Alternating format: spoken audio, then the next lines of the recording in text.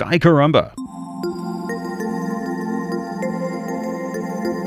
If we could go to the center of the Milky Way galaxy, we'd pass a bright orange star on the way.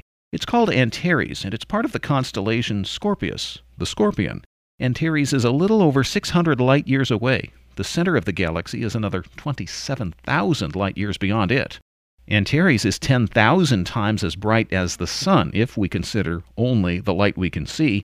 There's much more energy than that when its infrared output is taken. Antares is huge, too. If it could replace our home star, it would reach out as far as the asteroid belt between Mars and Jupiter. It's not necessarily because opposites attract, but Antares has a much dimmer blue companion. You'll need a large telescope to see it unless you wait for the moon to pass in front of them. While the bright orange star is blocked from view, the dim blue one may briefly emerge from the glare in a small telescope.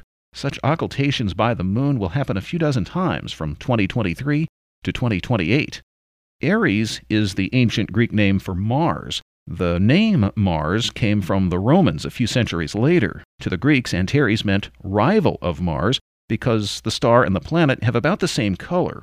The late Jack Horkheimer of the TV show Stargazer, at one time known as Star Hustler, said he was glad the Romans didn't start calling the star Aunt Mars. To Latin and Arab-speaking people, Antares was the heart of the Scorpion. It's not hard to imagine the stars arranged like a hook southeast of Antares, representing a scorpion's tail. On the opposite side of Antares, what used to be the insect's claws are now part of Libra. Some of the stars in Libra still have names that refer to a scorpion's claws. Other stars in Scorpio are Akrab, an Arabic word for scorpion, Dashuba, which is Arabic for forehead, Gurtab, a Sumerian word for scorpion, and Shaula, very aptly Arabic for stinger. Find Scorpio far in the south during the late evenings of June if you live at a middle northern latitude. It's much higher if you live closer to the equator, and it's right overhead from middle southern latitudes.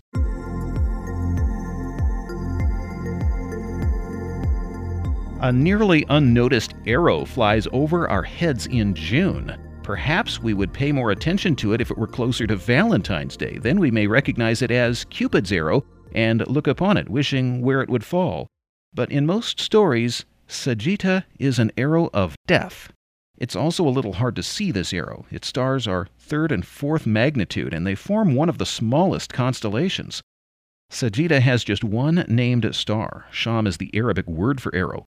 Long ago, the constellation itself was sometimes called Sham or Al-Sham. The star is about 620 light-years away. One popular ancient Greek story of Sagitta says it's the arrow Apollo shot at the Cyclopes. They had made the thunderbolts that Zeus used to kill Apollo's son. Another legend says Heracles launched the arrow at Aquila, which is a nearby constellation. Aquila is an eagle that Zeus sent to torment Prometheus for stealing fire from Olympus. Yet another tale says Heracles fired that arrow at the menacing Stymphalian birds. They had claws, wings, and beaks made from iron, and people were their favorite food. Finally, let's tell how Eros, usually known today by his Roman name Cupid, could inflict love spells by shooting people and other gods with arrows. In the old stories, love could cause as much grief as death, but somehow it's still a more pleasant thing to think about.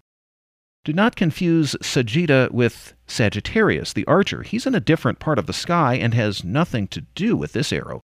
You can see Sagitta from almost anywhere in the world except where bright lights obscure dimmer stars. Look for it rising in the east after dark this time of year. You'll see Cygnus the swan on the left and Aquila the eagle on the right. Above the arrow is Lyra the harp. Delphinus the dolphin is below it. You may even spot the wolf Vulpecula nearby, but it's even harder to see.